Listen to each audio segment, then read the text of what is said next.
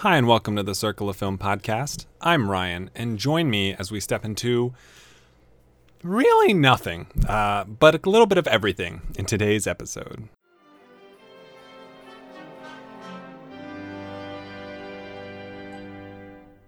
What's this? What's this? It's supercalifragilisticexpialidocious. What is this? What is this?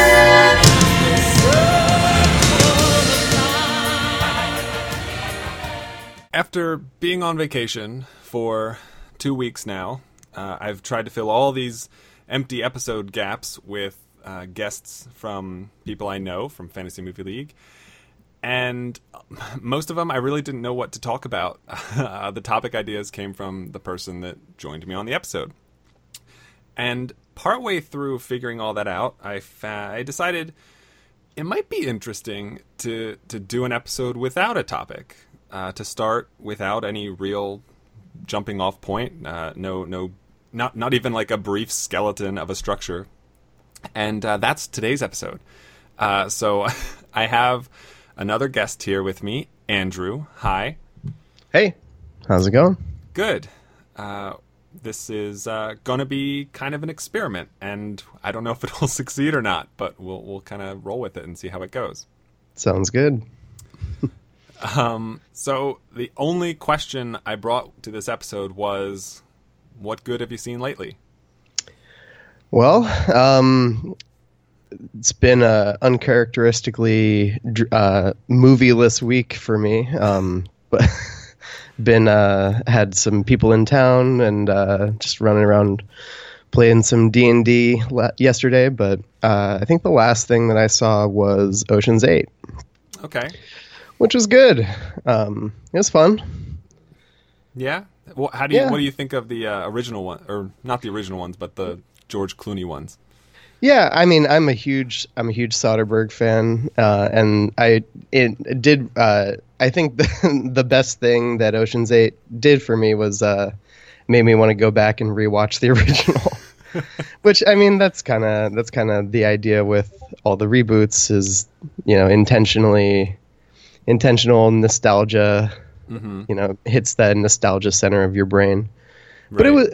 But I mean, so I did go back and do kind of a rewatch of all three Soderbergh Clooney Ocean's movies. And I think actually Ocean's 8 might be my second favorite of the four so far. Oh wow.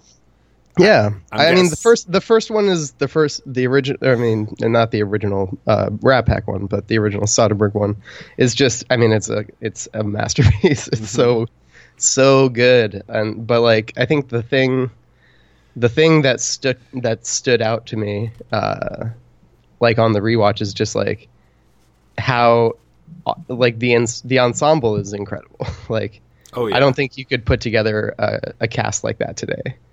And get 2001 Brad Pitt to be basically standing around eating nachos for the entire movie and just looking phenomenal. Right. I mean, they kind of tried, I think. Yeah.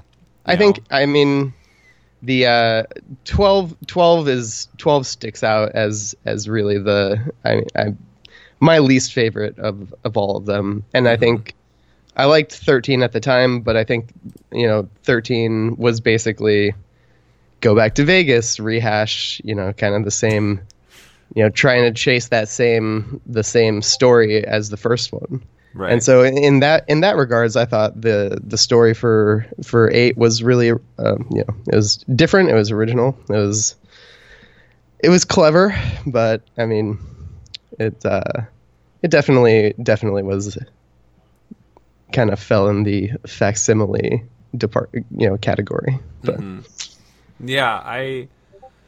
but it was just really fun to, they got a great cast, and it was just fun to see them work and, see them get to have a good time. I think Rihanna just crushed it. She was, I mean, I think Rihanna, I never realized how funny Rihanna was until Ocean's 8. Well, I mean, it's not like she's in a movie every other month or anything like that. Right. Yeah, exactly. She splits her time up pretty strictly among a lot of different things. Yeah, exactly. Because I guess before this, it would have been Valerian last year. I think. Yeah. Basically the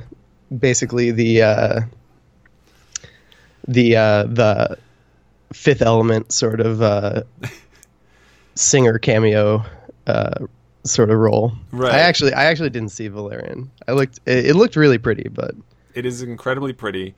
I would say watch like the first, if you ever want to have anything to do with it, I would recommend watching the first like 5 to 10 minutes, and that's about all you need. All right. That's my favorite part of the movie. It's actually pretty fascinating. Nice. Because it's, has nothing to do with the characters in the story. It's just kind of an I don't know, it's like a little montage of like the world and all these alien races coming together. It's pretty interesting. Nice. Yeah, I'll have to check it out. I will say it's an incredible flex to make a, $150 million movie based on a like rather obscure French comic book. Mm-hmm. Yeah. So I mean, power to him. Right. That was Luc Besson, right? Yes. Yeah. Yeah. Good for him.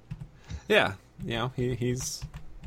He's a quirky, weird guy who somehow has managed to be able to still be quirky and weird all these years into the industry, which is a nice element. That is rare. Yeah. It's nice to see somebody be able to stick to their weirdness and get people to fund it. Yeah. That's the hardest part probably. Yeah. But so what about you? What what have you seen lately?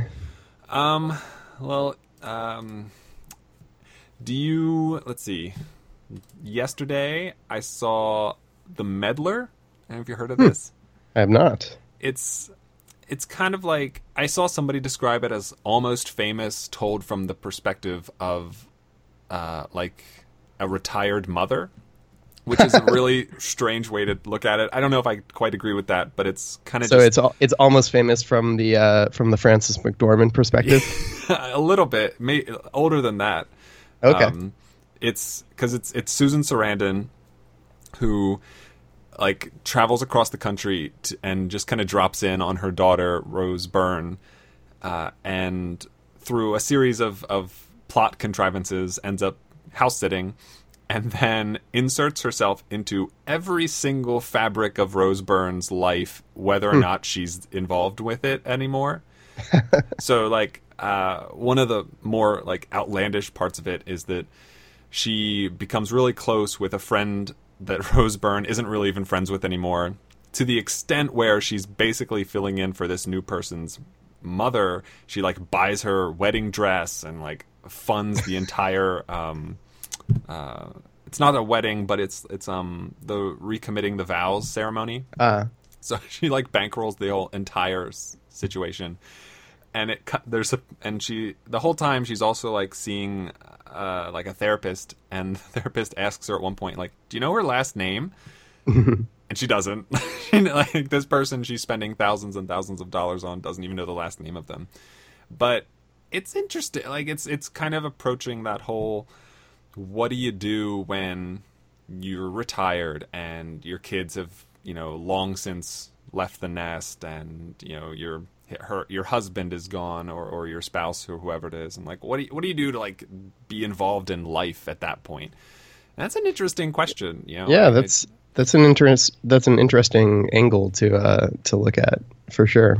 Yeah, because I sitting here at my ripe age of 26, like I'm not even considering a world where I get to like 60, 65 and I don't have that sort of stable base around me to kind of live against or live with, or however you want to phrase it. And, I'm like, oh my gosh, my kids are going to love me and they're going to want to spend they're never going to want to leave the house, and I'll be fine with that. It doesn't feel like a possibility for me. Yeah, I'm 28, and I feel like from that that story, from our perspective is very different. And that's it's a horror movie. A little bit, yeah. Your retired mother comes and starts, moves in out of the blue and starts taking over your life. Mm-hmm. So it's interesting to see that to see that story told from the other perspective. Because I feel like we've had those movies before. We've had a lot of stories of the crazy family member moves in and starts messing up your normal life. Mm-hmm. Monster-in-law. Yeah, exactly. Exactly. Yeah. But this one is like, well, what if you were on the other shoe? And how does that feel? Doesn't feel good, I guess. Yeah. Yeah, I don't know. That was an interesting one I watched yesterday. This morning, I watched the unrated version of The Girl Next Door. Oh, nice. Which I'd never seen the rated version of it. Yeah, I don't think I have seen the rated version either. I think that was a DVD player on regular rotation back in college, I think. Okay. One of my roommates had I don't think I ever. It's like that and Fight Club and Almost Famous. And the same thing. It's like I don't think I've ever seen the non-director's cut of a lot of those movies that were on the heady DVD days. Mm-hmm. Yeah. How does that movie hold up? I don't know. I expected it. I've seen a lot of like the 80s and 90s kind of like teen movies, mm-hmm. and a lot of those really, really have not aged well. Yeah. And they just to say the least. Yeah, they just come off real like rapey and mm-hmm. Sexual assault vibes all over. This one actually has a lot more character than that. Nice. A lot more than I expected, honestly. I wouldn't go as far as saying like it's a good movie necessarily, but I don't think anybody was saying that at the time. No, but it's I don't know, the part that's probably going to stick with me the longest is Emil Hirsch, who plays like the main kid. He is dragged to this to a strip club with the girl next door, Alicia Cuthbert, and her porn manager, played by Timothy Olyphant. Oh yeah. So they drag him to this strip club, and he sees one of his teachers there. And he tells Timothy Olyphant that he sees him, and Timothy Olyphant calls the teacher over to their table and kind of coerces the teacher into buying the Emil Hirsch and the teacher both a lap dance. And so we cut to them like both sitting on the same couch, both getting a lap dance, and it's this really awkward situation. And there's nothing, they don't say anything for like 20 seconds. And the teacher kind of turns to him and he's like, so how's that scholarship going? And that's so good. I thought that they did that so well. It's definitely going to stick with me for a while. Yeah, I remember that scene now. It's all coming back to me. Yeah. Everything else, I don't know. I can kind of take it or leave it. There's a lot of nudity for nudity's sake, but yeah, that's teens want, I guess. Yeah. Teens want to see boobs. Mm-hmm. Definitely. I in that vein, not too long ago, went back and rewatched Revenge of the Nerds, which like I loved that movie when I was a kid, and I probably saw it at a much too young of an age. Mm-hmm. And yeah, going back and that just made me feel really uncomfortable the whole time. Yeah. Especially in like a post Gamergate world, is like all of that kind of takes on a much darker tone than I think was intended at the time. But yeah, I agree. I went. I actually saw Revenge of the Nerds in a theater like a year and a half ago. It was the first time I'd ever seen it. Nice. But what was it? Porky's. Yeah. Was a big one that I had heard of. It's like on all the like top 10 teen movies lists. Man, it's so that one uncomfortable that to one's watch. pretty rough. It's just like, this is, like this, the premise of this could not get greenlit in today's like climate. No, with absolutely Gamergate, not. Me Too, all that kind of stuff. There's no chance. Absolutely not. And yeah, like I get that like people who like grew up with these movies like in the 80s, I can understand the nostalgia that it brings to them. Right. But if this was a nostalgia movie that I loved growing up and I watched it again now, like I would just try to like disown myself from it entirely. It's really awful. Yeah. Well, in more positive 70s 80s movie anniversaries, I did make it out to the 70mm 2001 Space Odyssey awesome anniversary, and that, I mean, the movie has always looked incredible, but oh my god. Yeah. It was one of that, and I did find, and last year I made it back to see Close Encounters for the 40th anniversary re-release. Oh wow. And talk about movies that hold up. Also movies that I think I probably had to see 2001: A Space Odyssey like 3 or 4 times as a kid before I was able to make it through without falling asleep. Oh man. And but it was definitely worth it once revisiting it, 10, 15 years later is just it's an incredible film. Yeah. Just I had heard about the re-release coming out, and like I keep seeing it on the numbers as like, oh, it's made such money and such. Mm-hmm. But it's not playing anywhere around here, which is frustrating because I would love to go see it in the theater. That just having watched so many movies from days past just on my laptop, it's really underwhelming. Oh, even yeah. if they are really good, like 2001, and being able to see it up on the big screen, like I got to see Wizard of Oz at the theater a few months back. It's such a different experience and really deserves to be had, I think. Yeah, absolutely. Yeah. So you're in Pittsburgh, right? Yes. What is your classic movie theater situation out there like? It's actually really spectacular. Nice. Which is why I'm really surprised we didn't see 2001. So I live near a big AMC theater, which does like as most of us do. Right. So it's got Throwback Wednesdays. Like this past week, it was Jaws. Oh yeah. I would have loved to go see. I didn't really have the time this week to see it though. Yeah. Well, they usually do, at least my AMC, they do it Wednesdays and Sundays, I think. Oh, wow.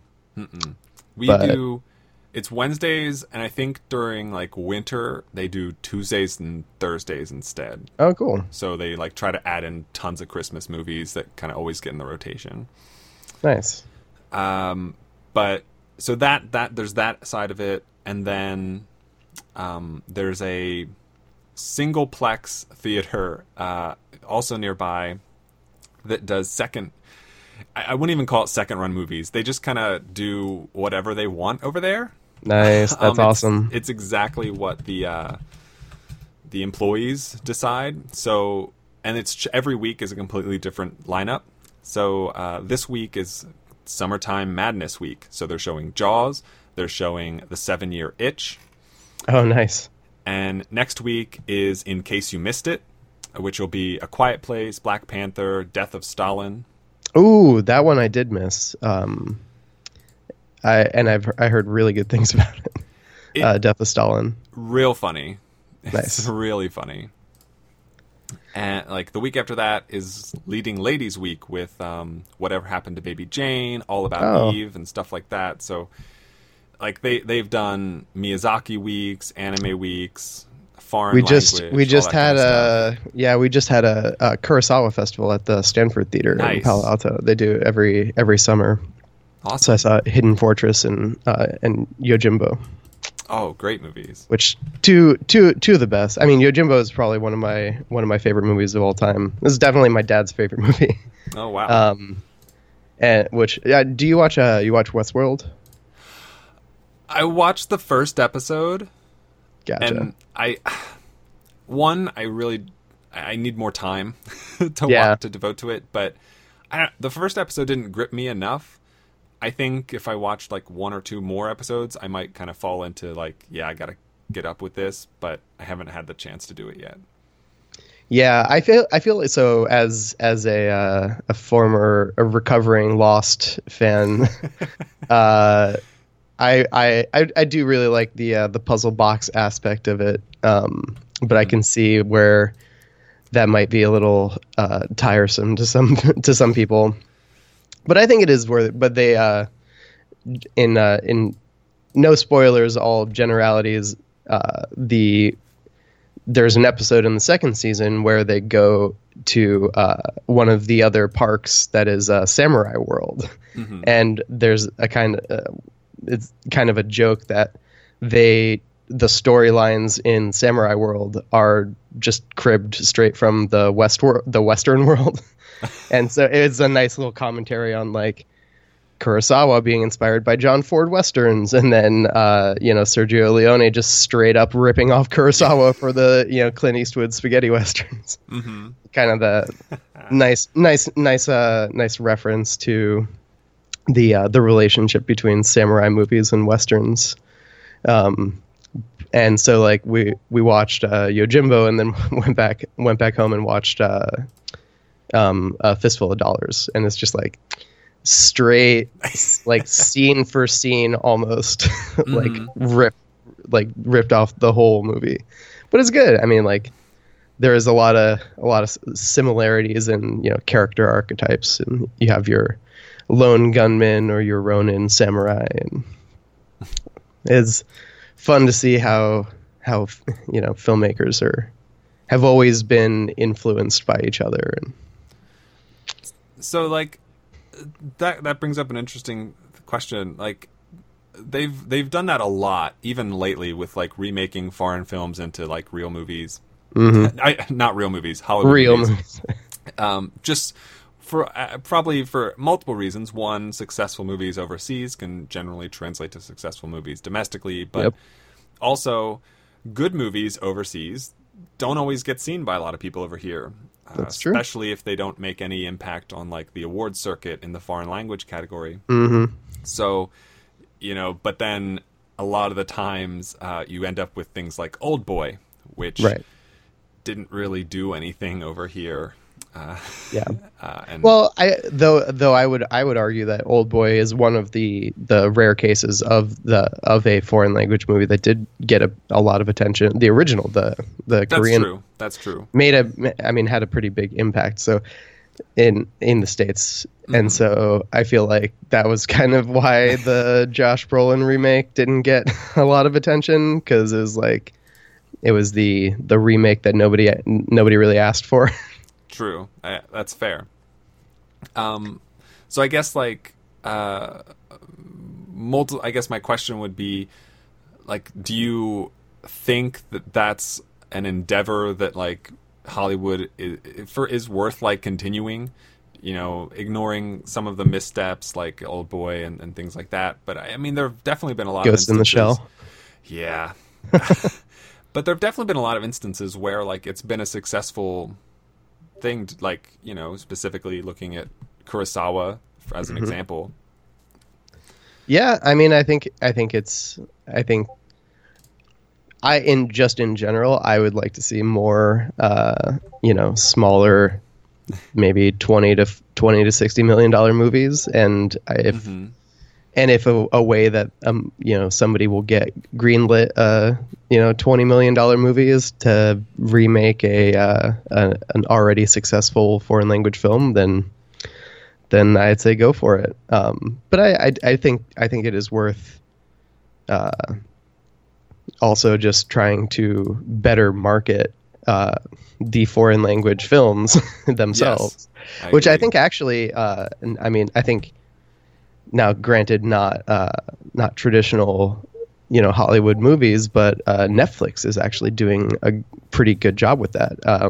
Like with Dark, I would not have gone out of my way to watch a German language dark science fiction time travel television program with all subtitles. If Netflix hadn't presented it to me on the front page when I started up the app, and it was incredible. It was such a good show. So. Oh, good. And so I think, and I've noticed a lot more. Netflix is really starting to push some of their and produce. I mean, it makes sense for them. They're a global company. They have subscribers in over 100 different countries. So it just makes good financial sense for them to produce foreign language content. But them, then turning around and actually marketing that to their main, their American audience is pretty great. Yeah, like they had Okja, which is not that purely movie was foreign incredible. language, but it's kind of like a gateway foreign language movie. Yeah, exactly. Which is perfect. That's what more people over here need to experience.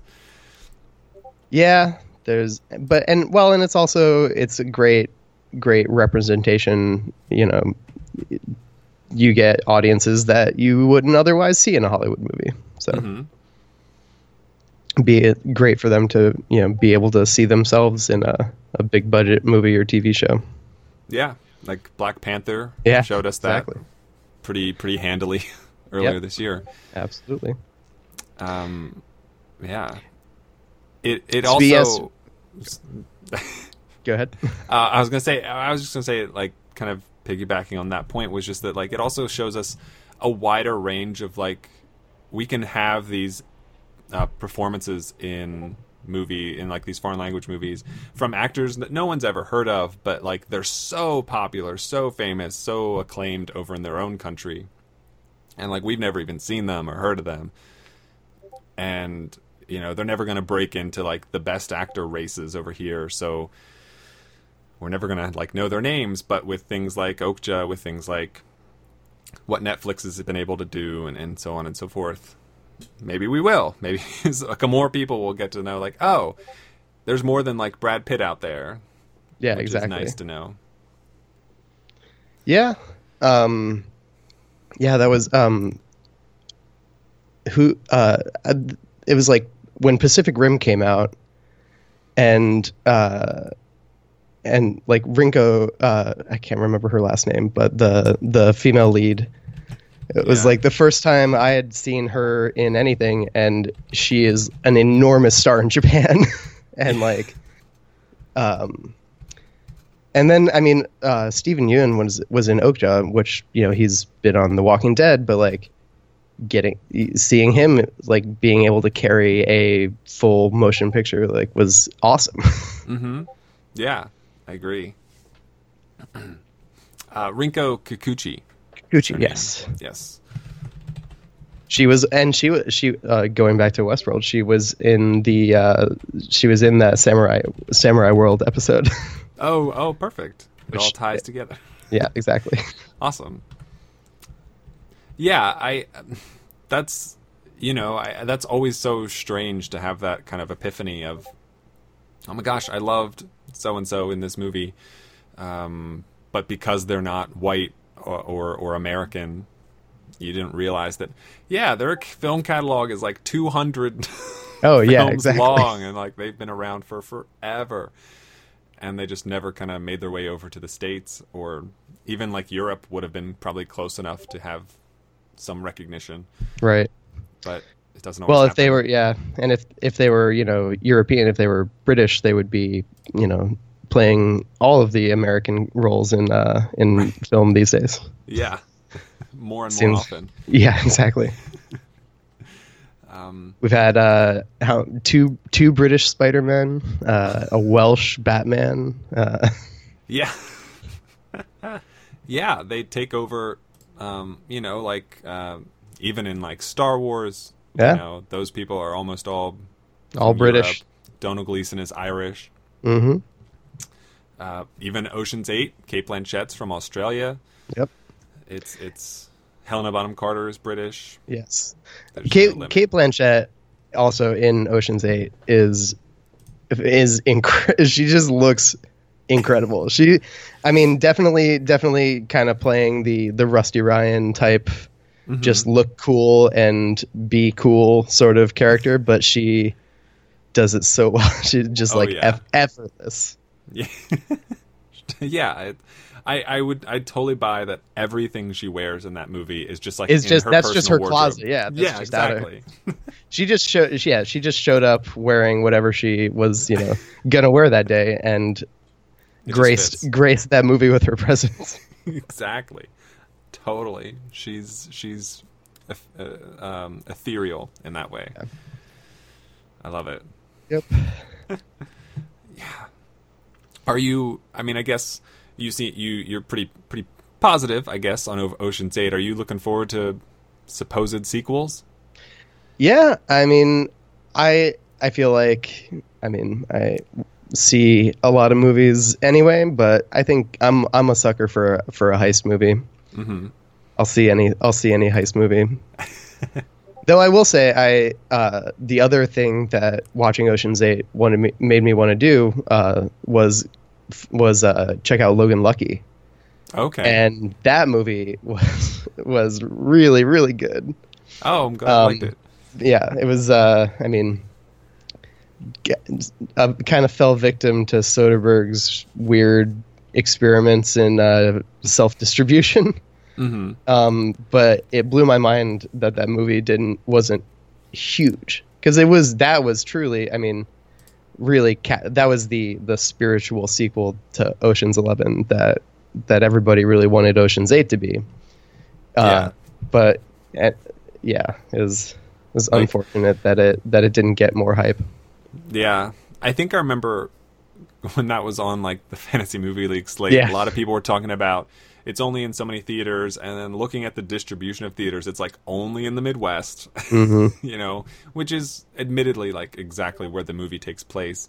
Right. But yeah, it never really caught on, which is a shame. I wouldn't like go to bat for that movie probably, personally, but I do think there's a lot of good stuff in it, and it's strange that it didn't get the attention it probably would have if it had been distributed a little bit differently. Yeah, I think definitely one of the more interesting Daniel Craig performances that I've seen in a long time. It was nice to see him not have to be James Bond for once for the first time in over a decade. I'm sure he was very pleased by that too. Yeah. We definitely pay more attention to distribution patterns of low budget movies more than most people, I'm sure. But yeah, more than the professionals sometimes. Yeah. Yeah, any look at the prediction competition can attest to that. Yeah, which is nice. I've been playing for almost about 2 years now, Fantasy Movie League, and just I don't know, like I never even concerned myself with box office before I did. Yeah, same. Short of just like, oh, this movie, sort of knowing that Avatar was the biggest movie of all time, right? And like Titanic was insanely huge, and then The Force Awakens came out and it made box office history and stuff. I knew those kind of things, but you could have twisted my arm and I would have never been able to tell you, what the highest grossing Marvel movie had been, or this, that, and the other than like educated guesses.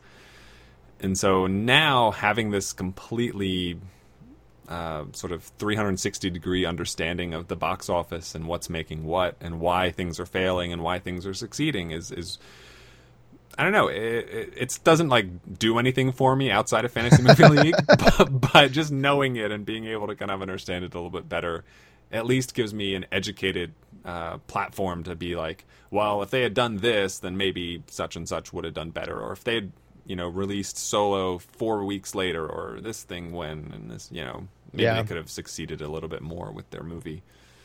Yeah. So yeah, Solo is interesting. Just Solo is interesting in that for most of the story around the movie was the business side of it and not like how whether or not the movie itself was any good. Right. Like every article I saw was about, you know, its box office performance and it's, you know, the viewer fan base disappointments with the, you know, is this you know, destroying Star Wars and right. And I thought the movie was really fun. I thought it was a good movie, and I think you're absolutely right. If they had held it off, even like if not until December, at least just like till the end of summer, you know, that would have been if they had held it until August, right, when there's nothing else big opening, as opposed to, you know, a month after Avengers and, you know, 2 or 3 weeks after Deadpool, a week after Deadpool, after Deadpool. It's like, what are you doing, guys? Yeah, because, you know, there's like after Ant-Man and the Wasp comes out next week, There's really nothing. Yeah, there's this huge wasteland that will have a couple like $40-50 million movies maybe in the next month or two after it, but, you know, obviously Solo's not going to do that poorly no matter when it's put out. Right, exactly. You know. Yeah, I mean, you know, $200 million is only a failure to start to, you know, if you're Star Wars. Right, exactly. Like by any other metrics, by any other, you know, any other franchise, like Solo would still be a success, but you know, it's really tough to measure up against movies that like opened to more than $200 million. Yeah, exactly. You know, you just can't really compare. Yeah, and we could probably do a whole episode on the Star Wars fan base, but I won't get into that. But that's its own can of worms. Yeah, they'll never be happy, no matter what they do. Like already kind of feel myself falling into the trap, but like just like the whole idea of remaking The Last Jedi. Oh my, yeah, that was actually the funniest thing that I saw on Twitter all year. I like, even if that succeeds, even if they have the money, even if they can actually get the actual actors on board, and they even could make a you know, re-edited Last Jedi, fine. Like, even if they could do all of that, I feel like whatever they wanted that movie to be, it's not going to be. They still won't be happy. You know, exactly. Like whatever lofty ideals they're trying to put that movie on, nobody could have succeeded. Maybe some people wouldn't have offended them as much as Rian Johnson did for whatever reason, but you know, it's. Well, I for one am glad that he did, because I thought it was a fantastic movie. Yeah, I am as a lifelong Star Wars fan. I loved it. So awesome. I'm glad. I don't know what they wanted, but yeah, Rian Johnson's response to that on Twitter was just like, "Please do this." Yeah, he's like, "I hope you do." Right. I was like, "Take it." And he's been a pretty good sport about the whole ugliness. Yeah. So it's admirable. He's done a fantastic job, and I really hope that all of this. My biggest concern is that all this is going to pull out the other Star Wars movies he's kind of signed on to do. Yeah, and I still don't know if they've like reconfirmed since everything that's happened that he's still doing them, but I hope it's. I think so there was that story that was going around that they had put the standalone, like you know, a Star Wars story, was the Boba Fett or Obi-Wan movies on hold, which I think they actually walked back like a couple days after. Yeah, but I know they haven't said anything about the Benioff and Weiss movies or the Rian Johnson movies that would suggest that they're not they're balking on those. So I hope they don't. I think Rian Johnson's one of the more interesting directors working right now. So yeah, I hope to see him do more good Star Wars things. Mm-hmm. Yeah, I would love, and like I don't know that the model really supports this happening with how like a Star Wars movie every year, basically. Yeah, that's the other thing with Solo is like it was just too soon after, you know, it used to be 2-3 years between Star Wars movies, and having a Star Wars movie come out 4 months after another Star Wars movie is just seems a lot. like overkill. I want Ryan Johnson to kind of approach his own trilogy, if that's what it ends up ultimately being, the Yeah. way that Nolan approached Batman. Yeah, Just like, exactly. one for me, one for you kind of a situation. Yeah, I would love that. Give us like 4 years between them, because That would be they could nice. pull it off. Like he's totally capable of writing it that way. And yeah. What I'm interested to see actually is which might end up being kind of high level plotting by Disney, but now that episode 9 has basically like an 18-month gap, see what that will do. And maybe they just didn't feel confident in Solo, so that's why they kind of dumped it. right. But then having more than a year gap until the next one might kind of bring back a little bit of that Star Wars appetite. I hope so. Yeah. Like I'm cautiously optimistic about J.J. Abrams helming episode 9. Yeah, I mean, J.J. Abrams is very competent director. Yes. And you can see why they brought him back, and kind of he will make everybody happy, even if there will still be Star Wars fans that are unhappy with it. But That's gonna happen. I think, one of the most frustrating things, like even on the Fantasy Movie League boards, was like the same people who were who had trashed The Force Awakens as like a tired rehash of A New Hope, were the same ones that were like, The Last Jedi's too different. This is not my Yeah. Star Wars. I was like, you can't have it both ways, guys. No, that's everyone. I Yeah. feel like everyone was on that same boat. It's tough to find like someone who can.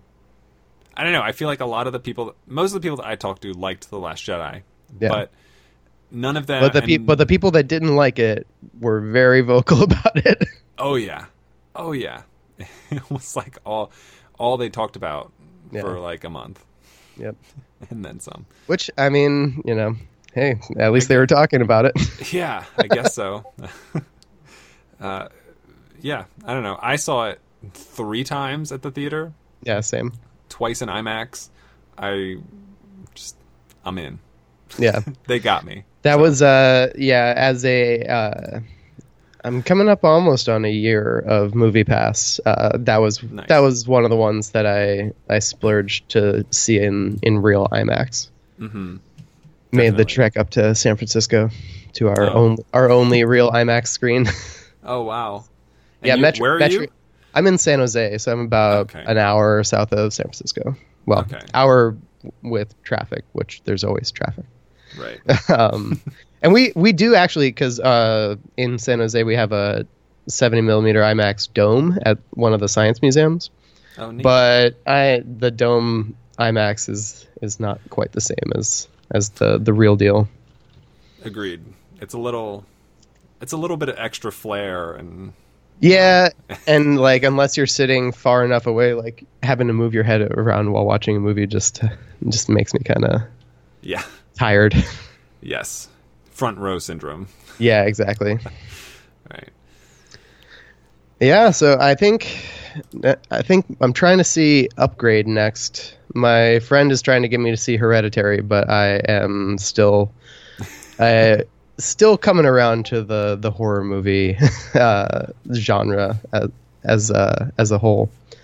And I heard that Hereditary is supposed to be pretty disturbing. It is. I'm kind of in the same boat. Like, I'm not a huge horror fan. I didn't particularly seek out those movies when I was younger, Yeah, same.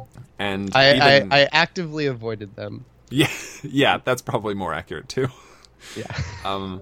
But like it's only recently that I've been able to like kind of convince myself like, all right, you can watch this movie and you don't have to like cover your eyes ever. You don't have to pull your hat down over your eyes to block out part of the screen.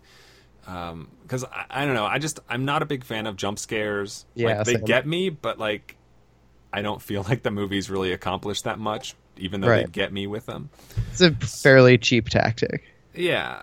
So That said, I think Hereditary does a great job of not having jump scares and still like getting you really, really significantly, Yeah. which is not easy. Nice. Well, I'll give it a shot. Yeah, and also I throw my support behind Upgrade. I really enjoyed that too. Yeah, that's the one that's been at the top of my list for a few weeks now. So, and let's see what else I haven't seen Jurassic World yet. You can skip it. Hey man, I like dinosaurs. I love dinosaurs. I Don't did get me wrong. just I did rewatch recently the original. Okay. And I feel like that was one that they should have done a anniversary re-release for, because I would have really liked to see Jurassic Park in theaters again. Yeah. Which I think is the all you need to know of why Jurassic World, the first one, made a bunch of money. Of course, definitely. Basically, I want to see Jurassic Park in theaters again. Yeah. Like that's something that I always found interesting. Like there's all these sort of classic old movies, even 2000s old, that they could totally, like, even like we mentioned 2001 getting re-released and it's still making a solid amount of money for how few theaters it's in. There are so many older movies they could put in theaters that would do better than half of the stuff that comes out now. Yeah. Which is kind of mind-boggling in a way. Yeah, and especially for like our generation that grew up watching all of those 80s Amblin movies on, on VHS tapes, like right. To get to see some of those in theaters would be awesome. Yeah, I would go out of my way to make sure I saw it. Like I've never seen Jaws in a theater before, so like I would love to see it on a big screen. Mm-hmm. But maybe. Yeah. I mean, like AMC is doing those kind of things, so yeah. Well, and I do it's in San Francisco, but we do have a Alamo Drafthouse, and they do a lot of cool retro stuff. Yeah. They do a lot of like weird B movies from the 60s on like Wednesday nights at 10 p.m. Right. Yeah, I mean, there's those opportunities are still out there, but I think they're kind of scratching the surface in what the potential for that kind of stuff is. Yeah, for sure. Yeah. Well, I think something like MoviePass, I mean, whether or not they survive the summer is a totally different question, but I think the at least around here in the Bay Area, like I haven't been to a movie in the last like 6 months where the person in front of me in line wasn't using their MoviePass card to pay for their ticket. Like, wow. It is, and we kind of joked when they tried their power play and pulled those 10 AMC theaters. One of those was my AMC theater. Oh, really? And the Cinemark theater that is a mile and a half away from it got a lot more crowded. Yeah, I bet. So wow. it may not have convinced AMC to cut a deal with them, but I think that MoviePass got what they were looking for out of that little experiment. Yeah. So, but I think I've noticed more people just in general at the theaters in the last year than it seems in a long time. Yeah, because like I had told you that like my girlfriend and I went and saw Solo yesterday, right? Which was the second time we'd seen it. The first time we saw it was out of the country, so there was no MoviePass, so we still had the option to see it. So we saw it yesterday, and like it's playing at the AMC near me. It's in the smallest theater size in the whole thing, and yet there were like 25 people there. Yeah, like I was shocked, how crowded it was, because we got there 5 minutes early. We walked in, and it wasn't like, oh, we can sit right there. It was like, oh wait, hold on, we got to look for a second to make sure there's good seats for us. Yeah. Yeah, and I think it's a good trend in general to giving people a more accessible way to get to the movies instead of ticket. I don't know what ticket prices near you are like, but ticket prices are like $15 here. Man. Yeah, it's only about 10 here. Yeah, but like that, even still, like trying to go once a week, that's a lot of money, and it really adds up quickly. Yeah. Not I think, even including concessions and stuff. I think I'm down to below $3 on my average movie ticket price with MoviePass. Nice. Trying to get it. My goal for the year, because I got the Costco deal. My goal for the year is to get it under $1. So I had to see at least 90 movies, which I think is pretty doable. That's pretty doable. Yeah. You know, especially like summer is the good, easy time to do that. Oh, and absolutely. Like, award season with all the expansions. Oh is yeah, another I great mean, time for it, too. I think the first week of January, I saw 8 movies in 7 days, just because I wanted to see. Is the first time since they expanded the Best Picture slate that I saw all of the Best Picture nominees in theaters. Oh, nice. Which is pretty cool. Yeah, that's awesome. I think the last time I did that was probably like 2005 when it was only 5 movies. Right. It's been a while. Yeah, it's been a minute. Yeah. I think this was...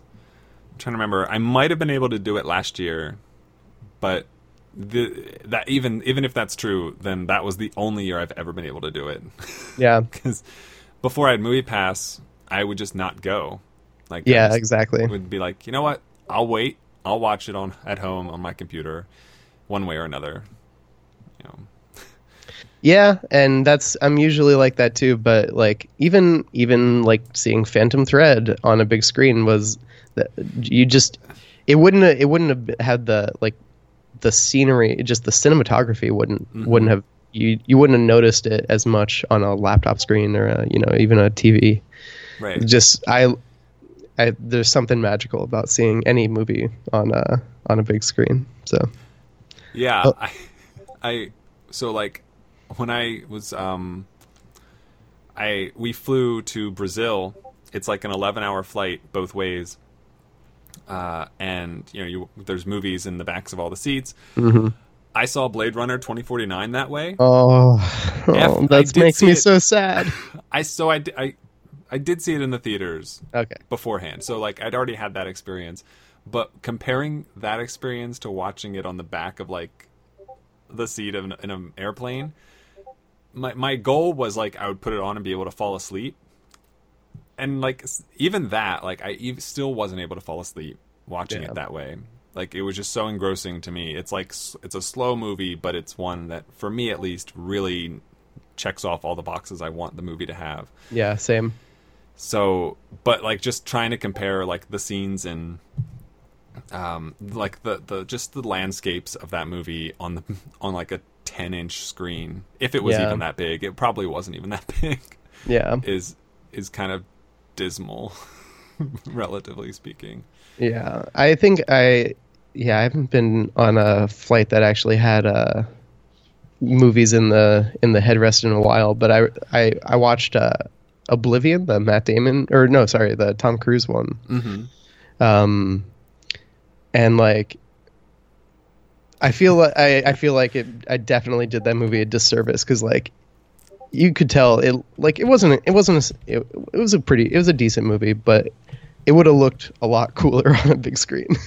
Oh yeah, a lot of sweeping shots, a lot of like pullback and stuff. Yeah, and just like the color palette and the style, the art design of the movie were definitely something that would have looked better if it had a more grandiose presentation than like a 8-inch LCD screen on a transcontinental flight. Exactly. Yeah. Which almost brings me like to the opinion that like they should kind of do a better job curating the types of movies that they show on flights like that. Yeah. Like, definitely. It's great that people get to see things like a Dunkirk or a Blade Runner or Star Wars. But, man, like, there's so many movies that don't lose as much being shown on, like, a cell phone-sized screen. Right. And I mean, maybe, that's not really... Obviously, not up to me, but, like, I think that the people that it is up to could really benefit from, I don't know, thinking a little more realistically with how they portray that stuff. More comedies, more John Hughes movies. Yeah, exactly.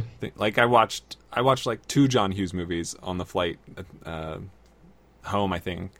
And like I felt like I didn't feel like I never need to see that movie in the big screen ever again. Cuz like I got it. Yeah. Speaking of 80s teen movies that do hold up. Yeah. Yeah, at least Breakfast Club's still good. Yeah. He did some good stuff. He was able to I kind of like I talked about this with somebody else, but it's kind of analogous to something like a Mean Girls for me. Yes. Which like I remember it came out in 2004. Mm-hmm. And I was 13 years old, literally no interest in watching the movie. Oh, It's not aimed at me necessarily, but I was younger than like the age where I finally started to appreciate movies as a medium and not just like, oh, I can laugh at this or this can be exciting. Yep. But when I finally did get around to it, I was like, man, like this is good stuff. Like, I think Mean Girls came out at exactly the right time in my life because I was a sophomore in high school. I was like exactly the same age. It's like the OC was the same thing, whereas like the OC came on when like I was the same age as the characters in the show, and just like will always have a special place in my heart. Right. Definitely. Like I'm trying to think. I don't know if there was a movie that I actually got at the right time in that way. It would have to have been like 2007-ish to work for me, maybe. And I can't really remember anything I saw that year. 2007, that was Superbad. That was also Superbad came out right after, like right when I was graduating from high school. Yeah, but like I didn't see it until like college. Like I saw it 3 years after it came out. Like Juno came out 2007. I saw it 5 years after that. Yeah. I don't know. 2007 was a good year for movies. It had some great stuff. That was all. Wasn't that like No Country for Old Men? No Country for Old Men. You've got There Will Be Blood. Oh my God! Yeah. Gone Baby Gone. Yep. Atonement. 3:10 to Yuma. That was some great stuff. I really enjoyed 3:10 to Yuma. I did too. I was a big fan. But I saw all those movies in college, like 4 or 5 years later. Yeah. None of them I saw like the year or even the year after they came out, except like the Simpsons movie, or Ratatouille. I probably saw the same year, but remember when the Simpsons movie came out and everybody thought that they were going to stop making the Simpsons, the show? That was like they're going to do the movie and that was it. I do. And that was 10 years ago, 11 years ago. Yeah, I don't know that I probably stopped. After like high school, I don't think I've ever like sought out a Simpsons episode since then. Yeah, I think that's the case with a lot of people. Yeah, I'm sure I would still enjoy it even now, but I don't know. It doesn't do the same things for me that it did when I was like a teenager. Yeah, same. Yeah. Yeah, we also unfortunately in 2007 had Spider-Man 3. So we did. You take the good with the bad. I think that was the second most disappointed I've ever been at a midnight premiere. The first being the following year, Indiana Jones and the Kingdom of the Crystal Skull. Oh boy, that was a bummer. Yeah, that's rough. A bummer. That's real rough. I can't.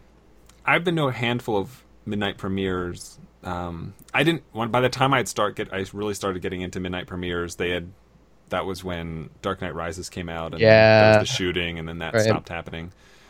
But now I've been to tons of like Thursday 7 p.m. shows. Right.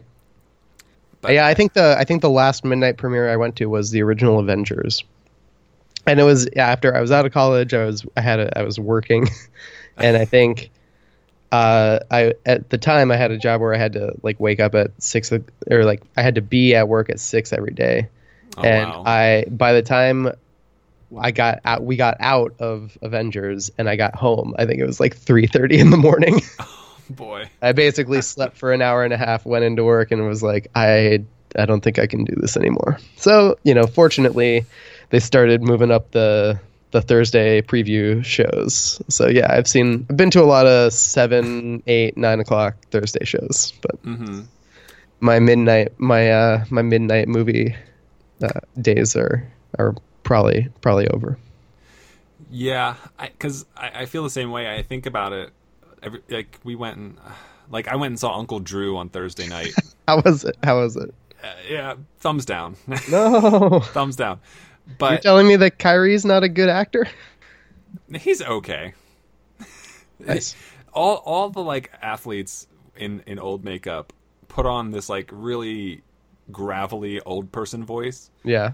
which is really at times frustrating, but I don't know. I guess I couldn't go in and separate them from who they really are enough. Yeah. Especially Shaq, who Hey, no man, amount of makeup could ever. Shaq has a master's degree in comedy, Yeah. he does what he can. Yeah. He does I what like he Shaq. can. Yeah, but thinking about watching those movies, I've Uncle Drew being the last one that I did that with. I don't know that I would go to midnight premieres anymore outside of the Marvel or the Star Wars movies. Right. Not a lot of stuff is really worth that much time and investment and coordination to put together anymore. Yeah, that's fair. I don't know. But the things I am on board for, and they did this with Incredibles 2. I don't know if they're going to do this more often or not, but they did a Wednesday showing doubleheader in IMAX for Incredibles 2. Oh, that's cool. And it started at 6, so by the time both movies were done, it was a little after 10 o'clock, so totally manageable for anybody. And I was so on board with that. I would, if they, I don't have the time to do it for Ant-Man if they did it for Ant-Man, but if they do it for, I don't know. You mean you're not going to sit through the 36-hour Marvel marathon? Well, I did that on my own once. Yeah. So I found this was before Civil War came out. Gotcha. I found a thing online where this guy had taken every piece of Marvel footage, including the one shots and stuff like that, and recompiled them in chronological order. Huh. So you're watching. The first scene is from Guardians of the Galaxy flashback scene. Right. Oh, wow. It's and really specific, and some of the movies are actually intercut with each other because they take place at the same time, and so forth. That I think at the time I watched it, it was 27 hours long. That was a fantastic experience because that's pretty cool. You don't get to watch them that way. Yeah. It's the Godfather 2 chronological recut, except for 24 hours longer. Yes, yeah, pretty much, which was so neat. And I haven't even looked in the years since if that guy is kept up with that and done it future, because I would totally do that again before Avengers 4. Yeah, just to kind of see what that looks like. That takes some dedication for sure. It does. Yeah, it really does. It's a lot of work, and it's for him and for me. Yeah. Oh, absolutely for him. Yeah. He's got to go through and edit all of that footage. Oh yeah. But it's an endeavor worth doing. Nice. I'll have to seek that out at some point. Yeah. It's cool. I don't know. Things like that, it's sort of unorthodox approaches to showing a movie, I think don't happen often enough. And I think there's a lot of so I wish I've never had the chance to do this. My friend, one of my roommates from college, always suggested to me watching 2 movies at the same time. So 2 monitors, 2 movies, but make sure they are movies that are down to the second the same exact length, and start them at the same time, and see how the fluctuations of the plot and the arcs and whatnot, see how they kind of parallel to each other, if at all. Yeah, That is a really good lesson in film editing, I think. Yeah. You see really how no matter what kind of story you're telling, you're going to hit a lot of the same timing beats. Right. Like, am I gonna, because my first instinct, if I was watching two movies at the exact same time, would be, well, one of them's probably gonna be more interesting. Yeah. But if somehow like they're both kind of holding my attention equally, I'm likely to find there's likely to be like a period or sequence in both of them that happens at the exact same time that I'm going to want to spend my entire focus on, and not going to be able to because they both are hitting it at at that same rising action point in the narrative. And that's interesting. I don't know. Yeah. That'd be something cool that's to cool. discover. What have you ever done it? I've never done it. I would because I'd want be to interested in figuring out good combinations of movies, like something that is the same length but totally disparate story, like kinds of movies. Yeah, because I wouldn't want to do it on my own. I'd want somebody else to do it with me. And, right. Yeah. That's kind of a big ask. Yeah, that's for sure. But do this weird movie experiment with me. Yeah, we're gonna watch two movies that neither of us have ever seen. Yeah, but we're also going to watch them at the same time. So good luck. It might be easier with movies that you have already seen, so you're a little less distracted by trying to. I think in that if it's movies that you've never seen, I think you would fall more victim to the, like, I'm going to pick one of these to pay more attention to because it's more interesting. That's fair. And so I think if you know both of the movies, you know when how. You kind of know what's going on and where you are in the story, and it might be a little easier to catch those the similarities. That's fair. I can see the advantages of doing it that way for sure. It'd be interesting if you could do that with any of the Spielberg movies that came out in the same year. Oh man! Try doing Jurassic Park and Schindler's List at the same time. That would be that would be a weird one. I bet actually you could do E.T. and Poltergeist, because those both came out in the same year. Yeah, I'm trying to because Schindler's List is like an hour longer than Jurassic Park. Yeah, that's true. I think E.T. and Poltergeist might be a little closer. I'm looking. Let's see, Poltergeist an hour 52 minutes. E.T. is 2 hours and 1 minute, so you miss it by. If you discount credits, yeah. I've got E.T. at an hour and 55 minutes, so only 3-minute difference there. That's not too bad. Not too bad. I was looking at movies that came out this year that I have recorded at the same length. Game Night and Isle of Dogs are both 96 minutes. That would be interesting. That would be really, really fascinating. I liked both of those movies. So did I.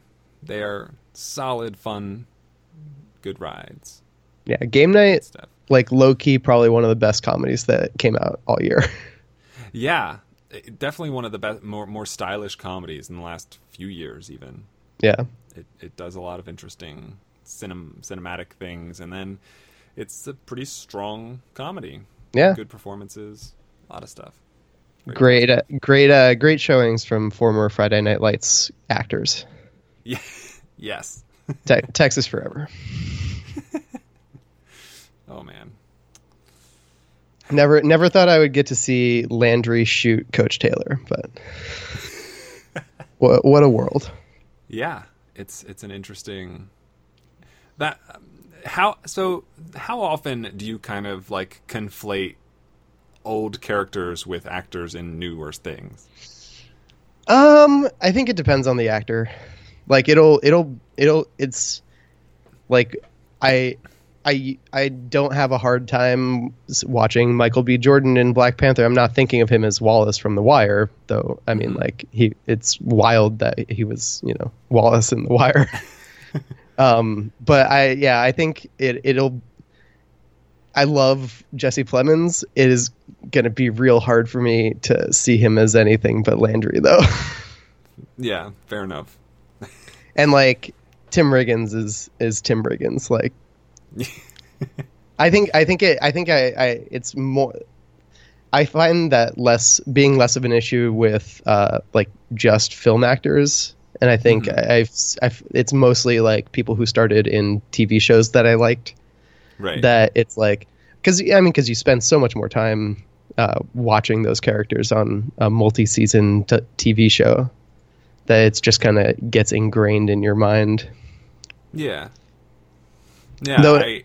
Though sometimes like you have somebody who is on two very successful TV shows, and then your brain kind of gets confused, as mine did watching Breaking Bad, because I loved Malcolm in the Middle as a kid, and so actually when I was binging through Breaking Bad a few years ago, I was getting depressed because it's a depressing show to binge watch, and so I started alternating episodes of Malcolm in the Middle. And that was a weird kind of mind fuck. That's tough to like wrap my head around. Yeah. Not even having done it. Yeah. It was I just wanted to remind myself that Bryan Cranston isn't actually a monster. Yeah.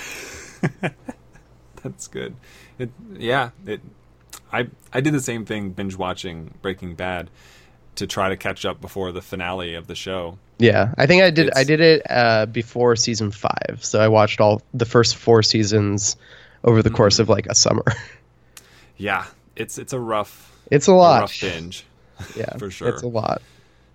It takes a lot out of you. Yep. Yeah, I think, and I mean, like going back to Lost, I will say like I like Evangeline Lilly a lot, but she'll always be Kate. That's interesting. Like I really like Lost too. I wasn't on board with it when it was actually airing. I came to it a little later than that. But like I don't know, like sometimes, so like her small kind of cameo in the Hobbit movies. I was like, "No, you're just Kate." Yeah. like don't put on ears and try to fool me. She crushed it in Ant-Man though. I'm really looking forward to Ant-Man and the Wasp. Like I did not conflate the two whatsoever in the first Ant-Man. So like it's also kind of like how capable the actor is of stepping into different roles. Yeah, that's true. At true. the same time. Well, and we had, John Krasinski, in Jim Halpert fighting hiding from aliens just a few months ago. So yeah, like that. Though that said, like I don't know if I'm going to be able to get on board with him as like Jack Ryan. I don't know about like Jim Halpert action movie star or like action TV series star. Yeah, that's a tough one. Yeah, it's a tough look. But I mean, Chris Pratt pulled it off. That's true. Pretty fantastically. Yeah, which blew me away because even just seeing him transition from Parks and Rec to like Her and Moneyball, he's still a little schlubby looking in those movies. Well, yeah, getting completely jacked helped. yeah.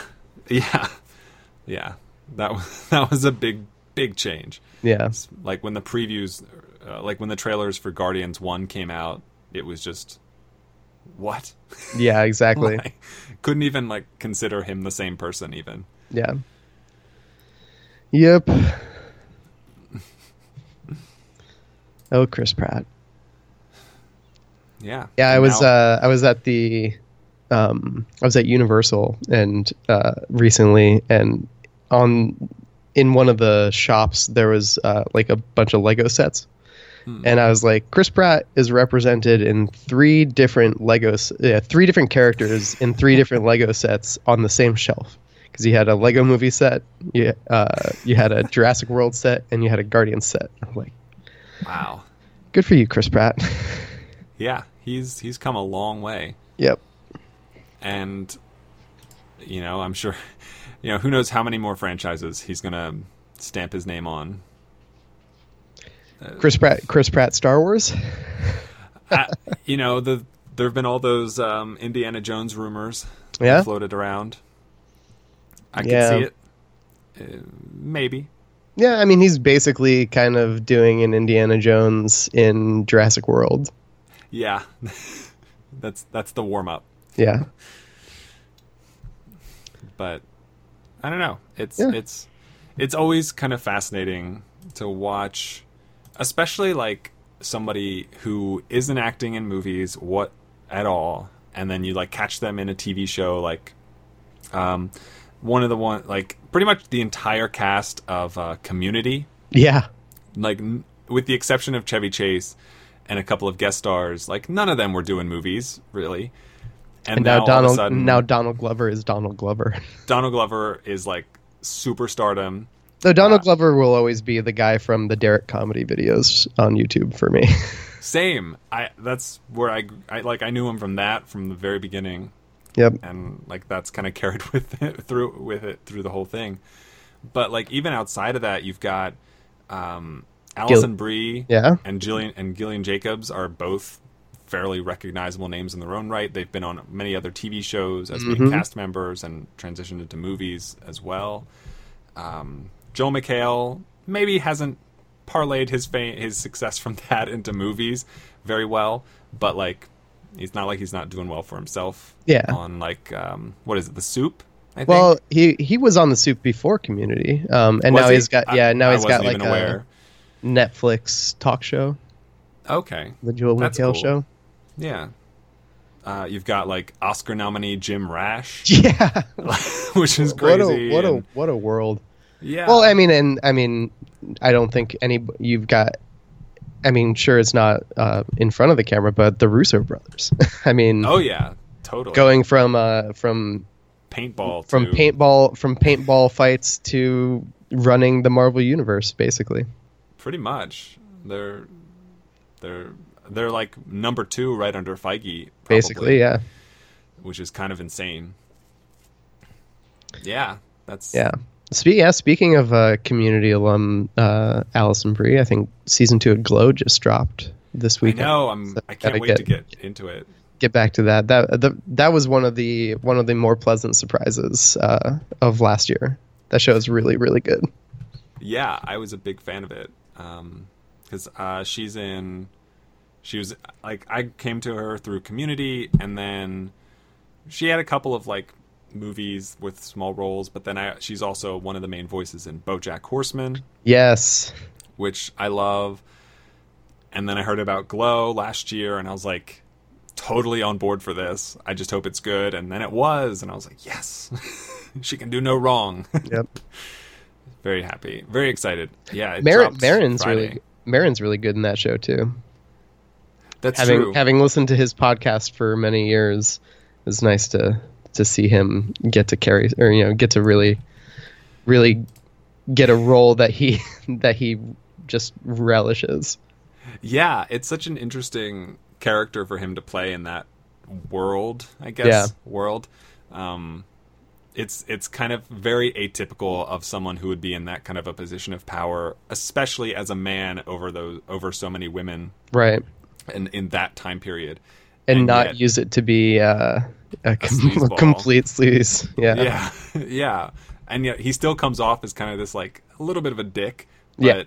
it's a good-natured dick. Yeah. Well, I don't think you cast Mark Maron in a role that isn't at least a little bit of a dick. Yeah, that's true. That's fair. That's just good for branding. Right.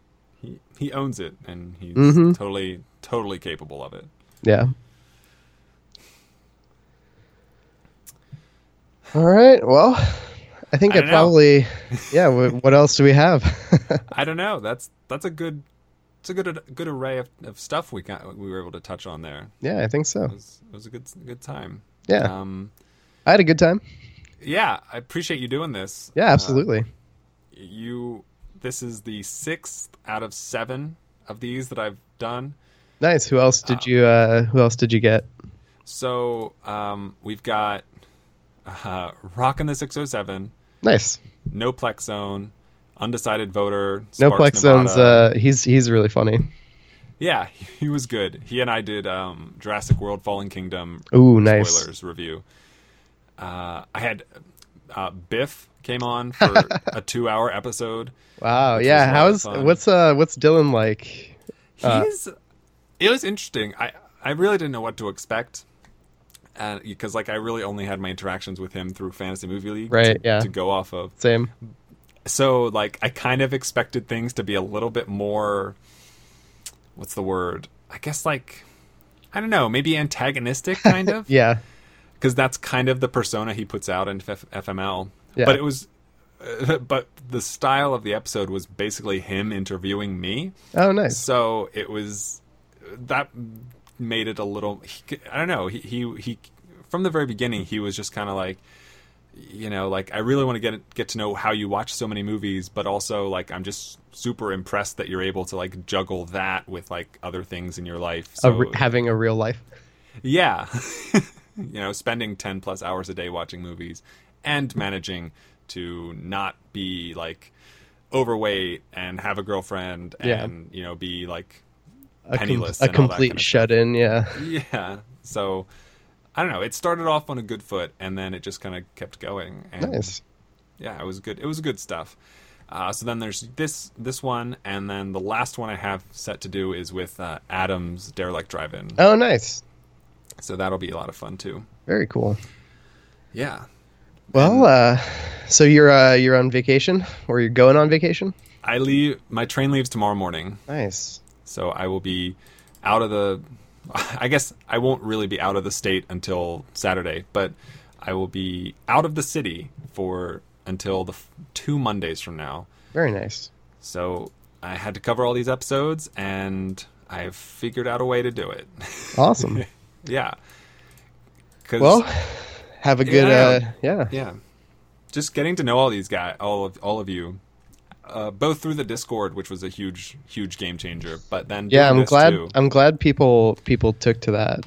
That was I always got so frustrated trying to communicate with people on Friday mornings, and like I was like, guys, there's a better way to do this.